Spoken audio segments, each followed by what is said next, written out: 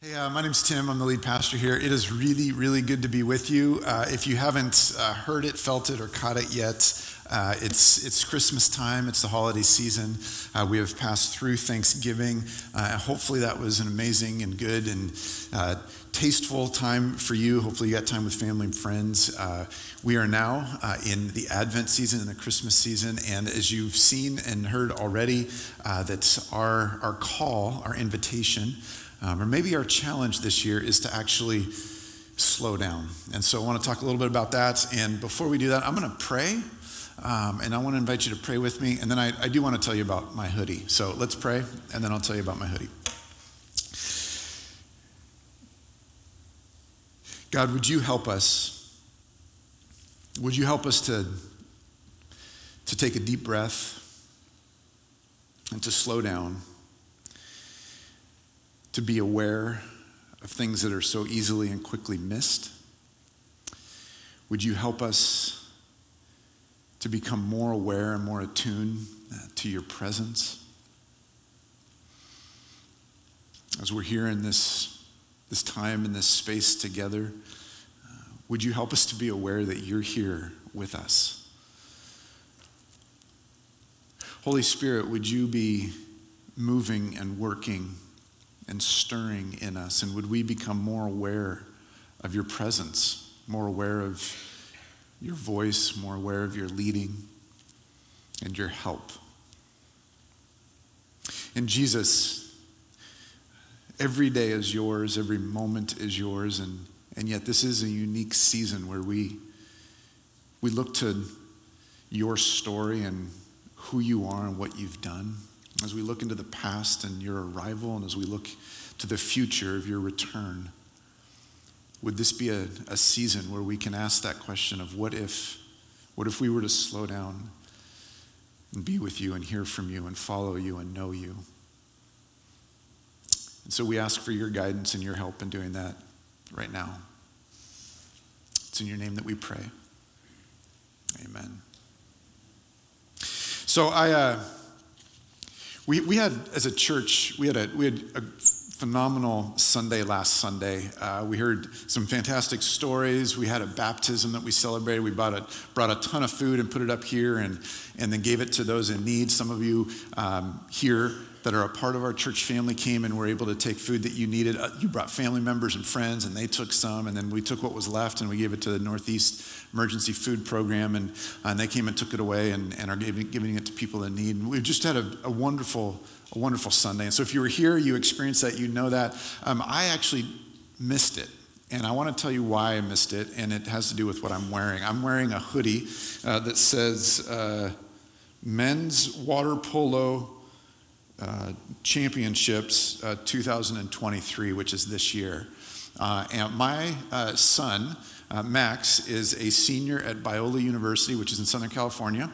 And he is a water polo player, and he's played now 3 seasons there. This is his final season, and they made it to the Men's Water Polo Championships. And it's at a place that exists outside of St. Louis. If you don't know St. Louis, it's very far away from here in a cold land.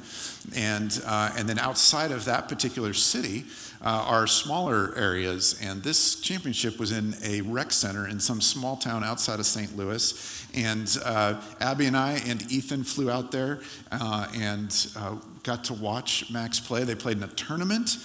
He was it's a D2 school, if you don't know anything about that. The schools we watch on television are typically D1, the big guys, and then the next level down is D2, and for water polo, that means there's some West Coast schools and some East Coast schools, and they met kind of in the middle of the U.S. and played this tournament to see who would be the national champion for D2 schools. And Biola was ranked number 1 on the West Coast, and there was another team ranked number 1 on the East Coast, and they met and played over the course of 3 days, so Friday, Saturday, and then Sunday. And it just so happened that the championship game was at noon in St. Louis, which is 10 a.m. our time. So I didn't even get to watch live because Max's team made it to the championship game.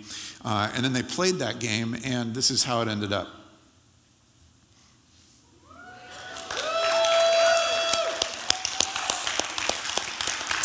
So, and if you can't tell, that's a 16. This is 16. So this is Max, and he won. His team won, and it was so. I usually, I'm not a good dad in the stands, and Abby can't sit next to me oftentimes because I don't behave well, and never made friends with a ref before. And so I usually am really screaming and angry, and I just cried at the end. Like, this has been years of him like working hard for this, and they got there and they won, and they made us really work for it as the cheerleaders in the stands. They were down at the first quarter, which they shouldn't have been, but the next three quarters they just annihilated them, won 18-12, which is a pretty well handling some other school that no one cares about, whatever that other school is. But Biola we care about because Max plays for Biola. He's not here today. He'll be home from school in a couple weeks. And so he probably wouldn't let me do this if he was here in person, but I'm just a proud dad and so grateful for him. And so I am wearing the sweatshirt that I wore and cheered in. I've got my money's worth out of it. I wore it 3 times in a row, all 3 games, and we just had a blast. And so really sad to miss being here on a special Sunday, but there was no way in the world that I was going to miss cheering for my boys. He became national champion for D2. Fun little side note. Because they won this, they get to go to the tournament, the NCAA men's tournament, and they get to play the number 1 ranked team in the nation, which is UCLA. And they will lose by a lot of goals. And it will be so much fun to cheer for him and watch him, and that will be his last collegiate game, but that was a goal that he set for himself and is accomplishing it. So here's the deal.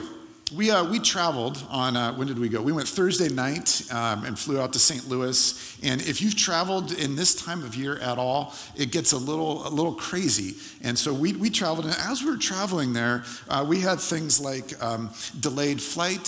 So we landed in the middle of the night, and in St. Louis, they don't have rental cars that you can get in the middle of the night. Somebody should tell them that that's a thing that people might want. But so we landed a little after midnight, and we had to get an Uber to get to our hotel. And so we got an Uber to get a hotel. And I don't know if you've ever used Uber before, but you can track. We don't use it very often, but you can track how close they are. And at an airport, that can be deceiving because there's multiple levels. And so we had to call the Uber. They showed up and said, "We're here." And we said, "We don't see you." And they were on the wrong level, and they had to come up to the upper level. And we had to wait for them to go back out and track. And so the counter and the time was off because they didn't drive to the right place. And then we got to our hotel and checked in, and then got a rental car the next morning. As we went through the whole experience of traveling both there and then on the way back and getting a flight delayed and connecting flight, and I had to deal with all that mess and everything, realizing how much time, effort, and energy we put in to getting where we want, when we want, as fast as we possibly can. There's actually, if you think about it, the things that human beings innovate and create and design and make, so much of what we do helps us to move from one place to another faster, helps us to get what we want faster, helps us to be able to consume and experience more.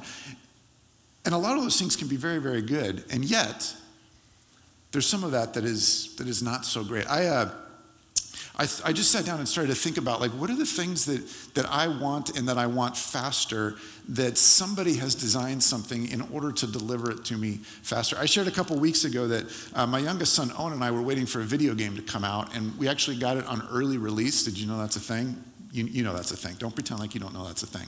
Like, something has a date that it's going to come out, and then it comes out a little bit earlier if you do something special, like, I don't know, give them all your private information and fill out a survey, and you get it early. And we got this video game earlier and got to play it. I'm sure we were like the first ones in the U.S. to play it.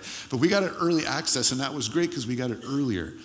And some of you can't wait for a movie to come out or a show to come out. And then some delivery systems and streaming services, you only get 1 show or 2 shows to make sure you're well and addicted before you wait a week for another one. And then there's others that are better and gooder, and they give you the whole season right then. And then you don't sleep for the night because you watch the entire season all at once. But you get it all at once, and it's faster. And I'm not sure all of those things are really all that good for us.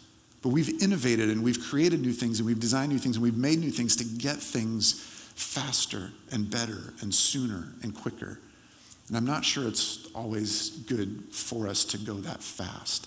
I'm speaking of Max. He has been away at school for these last number of years in college, and actually, the way he even got recruited and found out about playing at Biola was through Twitter, now known as X, which that's never going to be referred to as anything else other than Twitter, now known as X. But tweeting, and so he's on Twitter all the time, and it was an easy way for us to connect. And so I'm on Twitter, but there's only one person in the world that knows I'm on Twitter, and that's my son Max. Nobody knows I'm on Twitter, and I've never sent a tweet.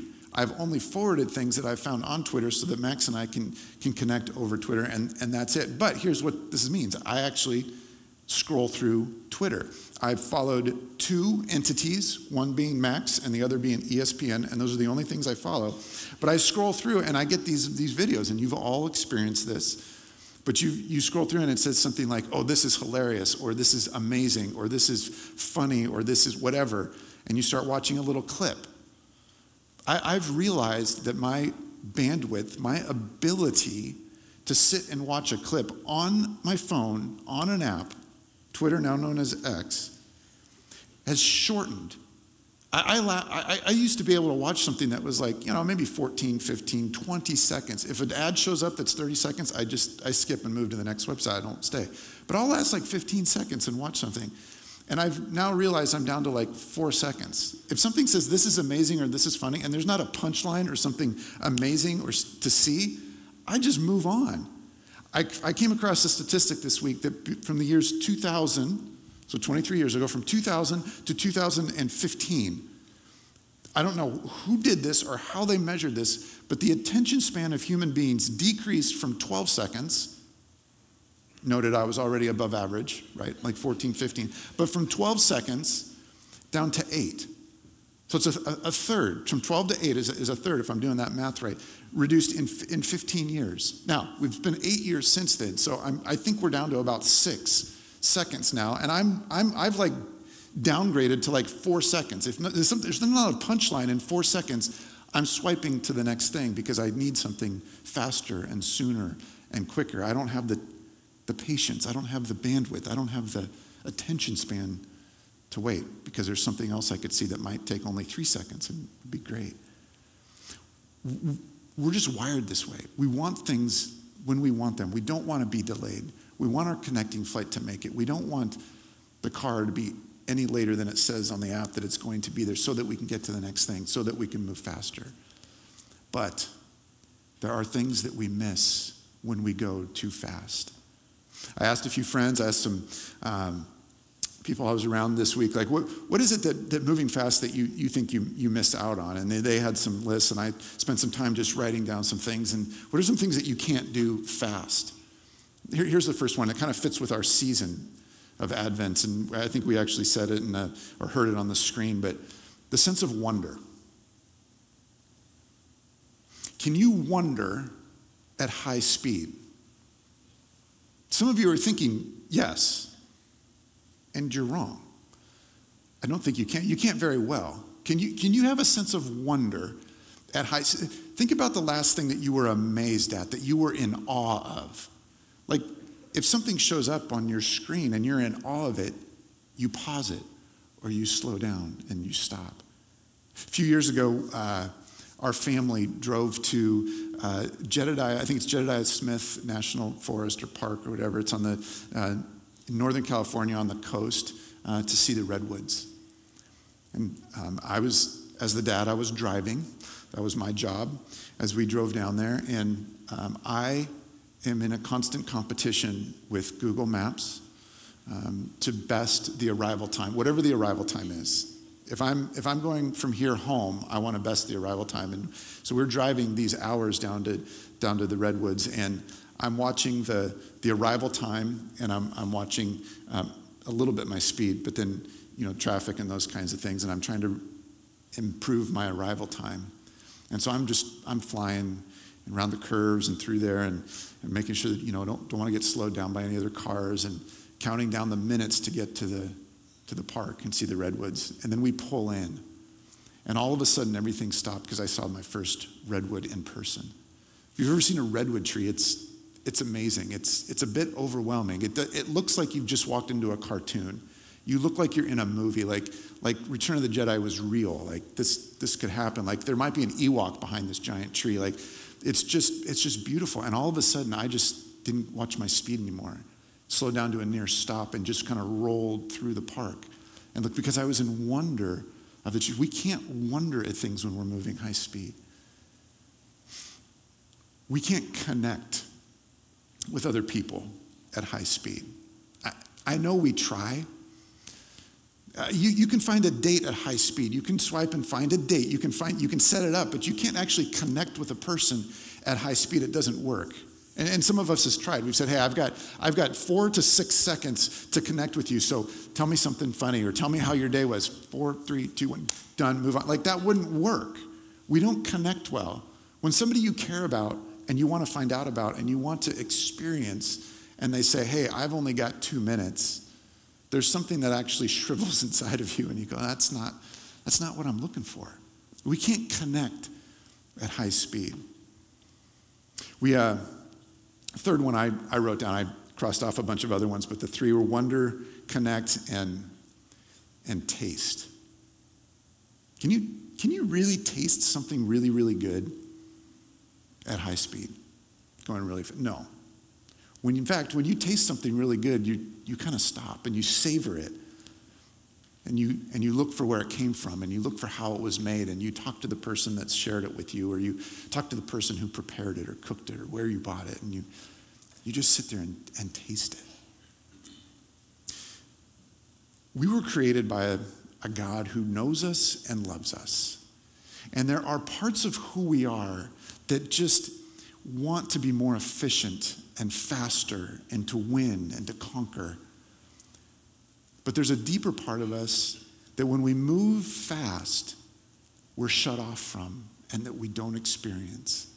And there's a God of the universe who actually wants us to be in wonder of him, who wants us to connect with him. And there's places in Scripture that say, taste and see that the Lord is good. These invitations that we have from the God of the universe cannot be done at high speed. And we find ourselves right now, November 26, 2023, at the front end of 4 weeks that we call Advent. And we want to challenge ourselves and invite ourselves. In the midst of a season, the holiday season always becomes more busy, always becomes more full, crazed. I was talking to a dad before our gathering. Even some of us have uniquenesses in this particular season because our kids aren't in school because there's a strike going on. The layers that come on in the holiday season cause us to want to go fast and to speed up. And yet this season is special because the God of the universe sent his son Jesus. And all of those invitations in front of us to wonder at the God of the universe, to connect with him, to taste and to see that he is good, require us to slow down. We cannot do those things at a fast pace. We cannot do those things quickly and get them checked off. There's a much deeper invitation. Part of going slow involves waiting. And my experience, at least, is that when somebody says to wait, I don't have a warm feeling. There's no aspiration that is stirred in me when I hear wait other than can I reduce the arrival time minutes on my app. I don't want to wait. I want what I want when I want it. There's something about waiting that just grates against me because it forces me to slow down. And yet in Scripture, we're called and invited by God over and over and over 116 times to wait. And we cannot wait and fast forward. We cannot wait and speed at the same time. By waiting, we have to slow down. And in fact, the people of God have always been a people that have been invited to wait and to slow down. Before the promised Messiah even arrived, there was a prophecy that Jesus would come, that the Messiah would come. And so the people of God were waiting for that time. And then since Jesus has arrived, lived, was crucified on a cross, dead and buried, conquered death and rose again, we have been waiting for his return. And we're a people, simply by having faith, are a people of waiting. Faith is defined by this. It's in Hebrews chapter 11, verse 1. And maybe this is familiar to you. It's kind of an easy definition of faith. Now, faith is confidence in what we hope for. Faith is confidence in what we hope for and assurance of what we do not see. Hope for something that's coming and assurance of something that we can't see. This is what it means to be a people of faith. To have hope in something that's coming, to be waiting in the now for something good that is promised, and to be assured of something that we can't actually see in the flesh and touch. To be a people of faith means that we're a people of waiting. We've used Advent a number of times. You've seen it on the screen. We've said it already a number of times this week. If you do not know what Advent is or aren't familiar with that, let me define it really easily. It's this season that comes from, it's this word that comes from the Latin Adventus, and it really just means the arrival, or if you want to put it in a verb sense, I arrive or I am coming. But Advent, the word means, it marks arrival. That when something arrives, it's the advent of that thing. And so there was this promise that Jesus would come. And Jesus arrived, was born in a manger. It starts this marks this season. The people of God waited for the promised Messiah to show up. And so about 600 AD, I think it was, so about 1,500 years ago, almost, in the 6th century, 500s actually, 1,500 years ago, the church, the followers of Jesus, started marking out this season. And they spread it out, backed it up from, let's say, December 25th, and said, we're going to go for 4 Sundays and mark this time, which forces us to slow down and to contemplate and to think and to reflect on what it means that the God of the universe entered into the human situation by sending his son. The Advent, the arrival of Jesus, and then this Advent season, some 500 or so years later after Jesus, marked this time where followers of Jesus would spend every Sunday reflecting on who Jesus is and what it means that God stepped into our world. And what that did is it forced them to slow down. It forced them to observe this truth, this story, over and over and over for 4 weeks before celebrating. And so what we're going to do, as we've done for years and years, is to mark these 4 weeks by calling them Advent, to call ourselves to slow down. And each week we'll light one of these 4 candles, 1, 2, 3, 4, and we'll look at the kind of the traditional themes of what it means to be a people who wait really well in hope, peace, joy, and love. And then on Christmas Eve, we'll gather twice and pick one, invite and pray for friends and family, and we'll light a 5th candle, the Christ candle. And then we'll all light candles together, and we'll have this moment of saying, light came into the world. Jesus was the promised light. He came and he's coming again. We find ourselves as people who are waiting. I love this quote from, who is it? Throw it up on the screen. I'm blanking on who it is. Karl Barth, theologian. What other time or season can or will the church have other than that of Advent? So think about this. We call this season Advent, these 4 weeks leading up to Christmas. But yet we are a people, as the church, as followers of Jesus, who are always in a season of Advent. What other time is there for us other than one of waiting? And rather than resisting waiting or finding a way to speed it up or get through it faster, what if we found a way to embrace it and to say, I actually want to be a person who waits really well. And the way to wait well is to wait in hope and in peace and in joy and in love. Jesus promised in this really slow evening with his disciples that he would return. Yeah, it's in John 14, and it's the Last Supper, and Jesus spends these hours with his disciples eating this long meal. And he says this, he says, do not let your hearts be troubled. You believe in God, believe also in me. My Father's house has many rooms. If that were not so, I would have told you. Would I have told you that I am going there to prepare a place for you? And if I go and prepare a place for you, I will come back and take you to be with me, that you also may be where I am. We live in this in-between, between Jesus' arrival and then his ascension and his promise to return and to come again. And so we actually, in the year 2023, in our Advent this year, are waiting for Jesus' return. It's been about 2,000 years. We don't know when he will return. Everybody has a theory or a desire or an idea about that. But that Jesus has promised to return, and so we're waiting for him. There's 116 times that God calls us to wait throughout Scripture. There's this one in Psalm chapter 27, verse 14. 27 verse 14 says this: "Wait for the Lord, be strong and take heart, and wait for the Lord." David writes many of the Psalms, and he just says this: wait for the Lord. And again, many of us here wait and we go, how can I move through this faster? How can I fix this so that I don't have to wait? And he says, be strong and take heart and wait for the Lord. And rather than waiting being something that we seek to fix or to change, what if we were to think about waiting as something very active, not passive, not in missed opportunities, but waiting be something that we pursue, that we embrace, that we find out how to wait really well. I love how he says, be strong and take heart and wait for the Lord. It's actually, waiting is not for the weak. In fact, it's actually weak to not wait. It's actually a weakness to say, I'm going to avoid this. But it's strength to say, I'm going to wait for I'm going to have confidence in what I hope for, an assurance of what I do not see. I'm going to be a person of faith who waits for God. I'm going to let God know what I need and what I want, but I'm going to wait well for him. There's another passage about waiting later in Psalm that just says this, and it's Psalm 130, verse 5. I wait for the Lord, and it says, my whole being waits, and in his word I put my hope.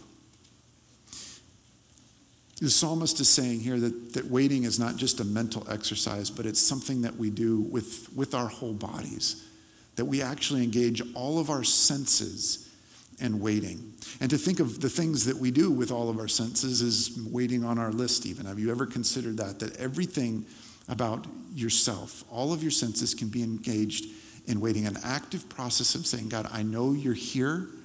I know you've promised to return, Jesus, and I'm going to wait and wait really well in the here and now. I'm going to use all of who I am and have confidence in you and in the hope that I have in you. Assurance that I don't see you, but I know you're going to return. And I'm going to wait really well. I want to do two things. One, I want to share a story with you of someone that shared with me just a couple days ago, from somebody from Mosaic, that I think is a story not only of hope and of waiting, but of the Holy Spirit moving. And then I want to share an assignment with you. If I can give us an assignment as a church. I want to do an assignment actually with each week that we go through of these four, but I want to share a first assignment with you for this week. There's a verse in Romans that skip ahead a few, Robert, but in Romans chapter 5, verse 5, it says this: and hope does not put us to shame. And hope does not put us to shame, because God's love has been poured out into our hearts through the Holy Spirit who has been given to us. Paul is writing in Romans, and he's writing to followers of Jesus who are actually asking the question, am I a fool for being a person of faith? If faith is defined by confidence in something hoped for, an assurance of something I do not see, it would make the total sense for somebody who does not believe in Jesus, doubts the existence of God, to look at me and just say, you're kind of silly. You're kind of anti-intellectual. You're kind of not aware. And so Paul is writing and addressing those insecurities, those questions that have come up, and says, by having hope in Jesus, just know that you won't be embarrassed. And not in the here and now in small ways, but you won't be embarrassed in the context of eternity. You will not be put to shame. You will not be proved wrong. You'll be proved right. Hope does not put us to shame. But because we have confidence, not just in God, but in the Holy Spirit speaking to us, it says he's poured out his love towards us, that we actually can identify, this is what it's like to experience God. I've heard from the Holy Spirit. I want to tell you about a story from a guy named Grant. He and his wife Linda have been a part of Mosaic for about 2 years. Right when they got married, they made Mosaic their home. Grant was up here a couple weeks ago. He read scripture. I was talking to him early this week, and he says, I got to share a story with you. I asked him for permission to share it today. He wasn't able to be here today. Otherwise, he'd be up here telling his own story. But I got permission to share it. He started by saying, I wanted to be more attuned to the Holy Spirit. I wanted to know how to respond to the Holy Spirit. I feel like that's a new thing for my life. I don't know how to do that. We've been talking through the book of Acts of the Holy Spirit showing up. He said to me, I've had this prayer of asking God, how do I respond to the Holy Spirit? And he went on to say, here's what happened to me a few days ago. And he was driving just right here on Broadway, about 6 blocks west of us, right here, pulling up to the stoplight on Broadway and 33rd.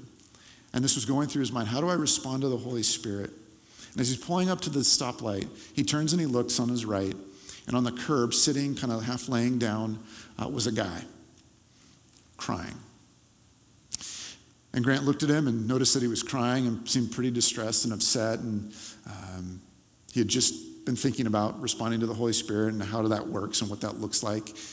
And the light turned green, and he rolled forward, went through across the street. And then he says, I don't quite know how this happened, but I ended up making a U-turn right in the middle of the street and found myself back at the stoplight looking the other way, looking across diagonal the street and seeing the guy sitting on the curb crying. He says, I parked, I got out of my car, and I walked over to him. And he was pretty distressed, and he wasn't based on how he was dressed, he says, I didn't think he was a homeless person, somebody without a house here in Portland. He just looked like a guy who happened to stop there and was really upset and crying. So he says, I got close to him, and I asked him if he needed any help, and he said, yeah. He goes, I asked him what was going on. He said, I can't do it anymore. I've made so many mistakes. It's this last one. I'm just done. And he goes, well, what do you mean? And he said, I'm getting ready to walk down the street to the overpass where it goes over 84, and I'm gonna jump off, and I'm gonna end my life, and I'm just sitting here crying out to God, asking if he's real and if I matter. Grant at this point told me, he says, I don't know what to do in these situations. He says, I don't even know how I ended up there. I didn't know what to do. I asked him his name. He said his name was John. He goes, I had no idea what to do. And the only thing I could think of that came to mind, I just said it out loud. He said, I don't know that you're that serious because this isn't that high of an overpass, and if you jump, the chances of you living are pretty high.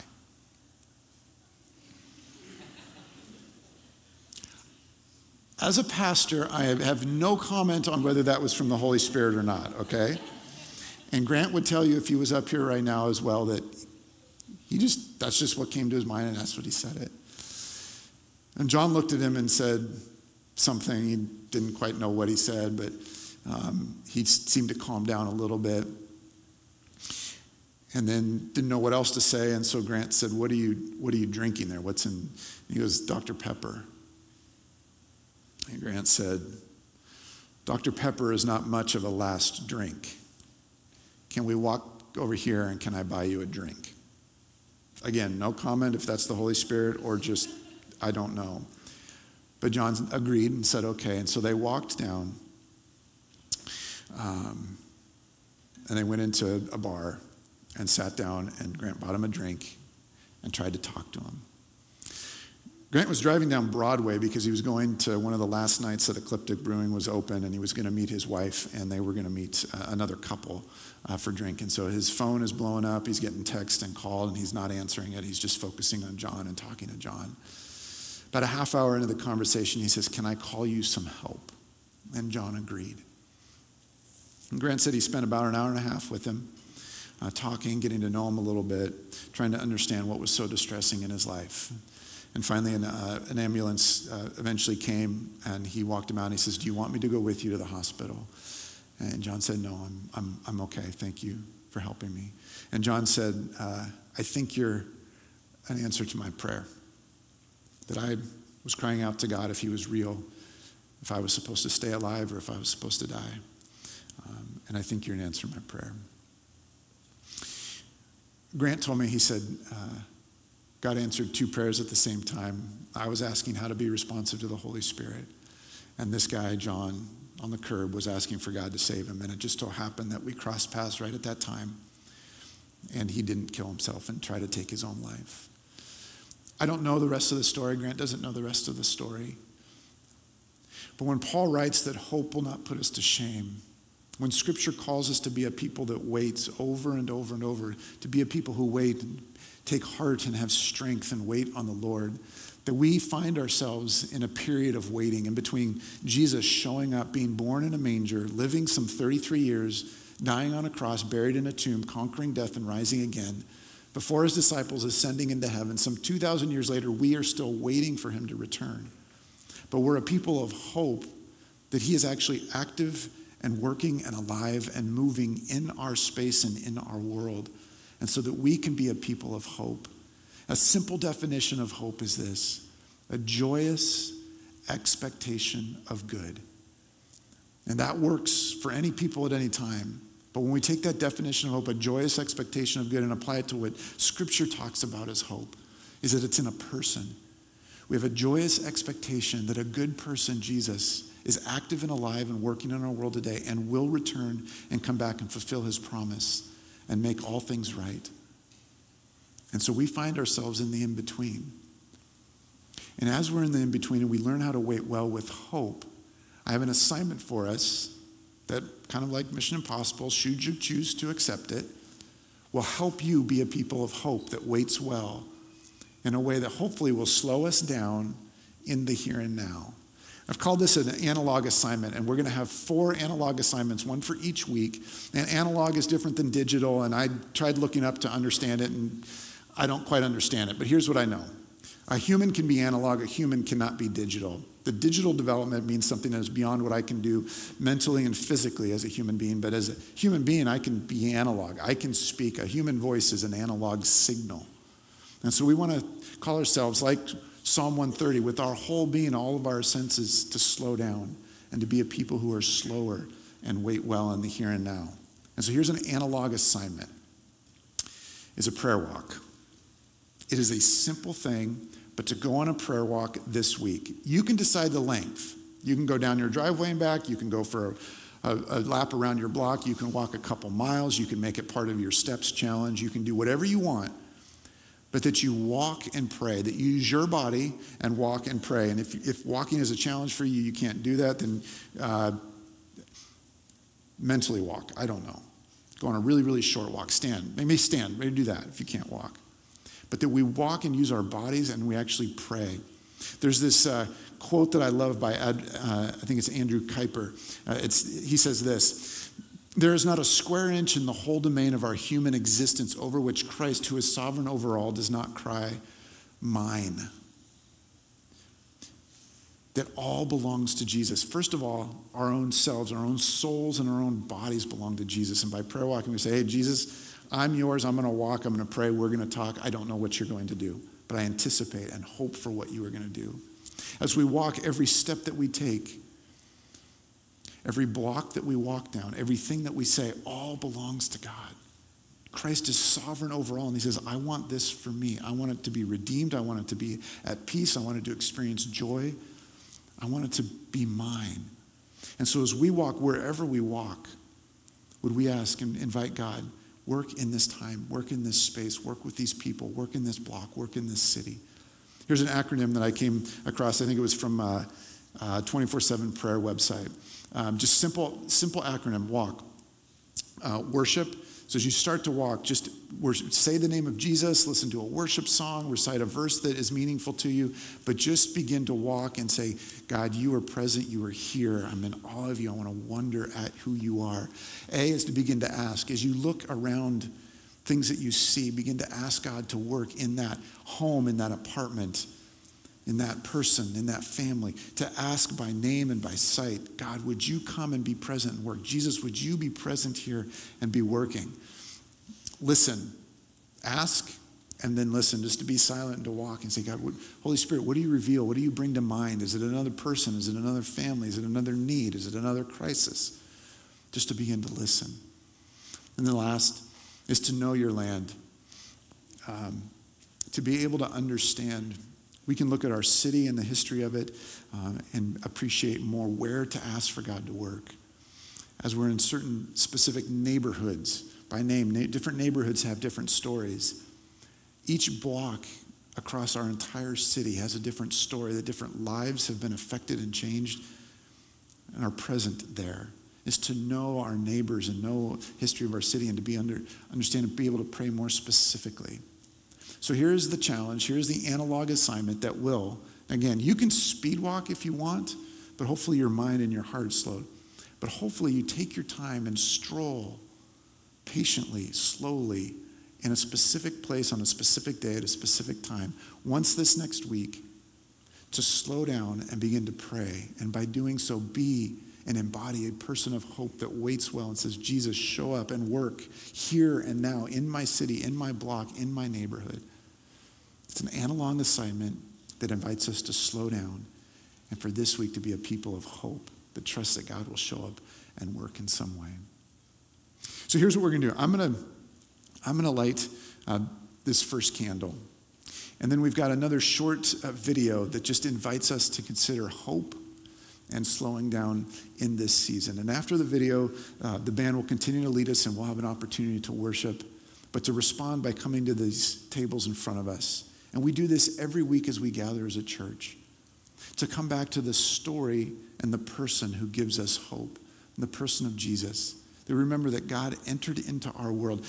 There in and of itself is an analog act, that the God of the universe became human.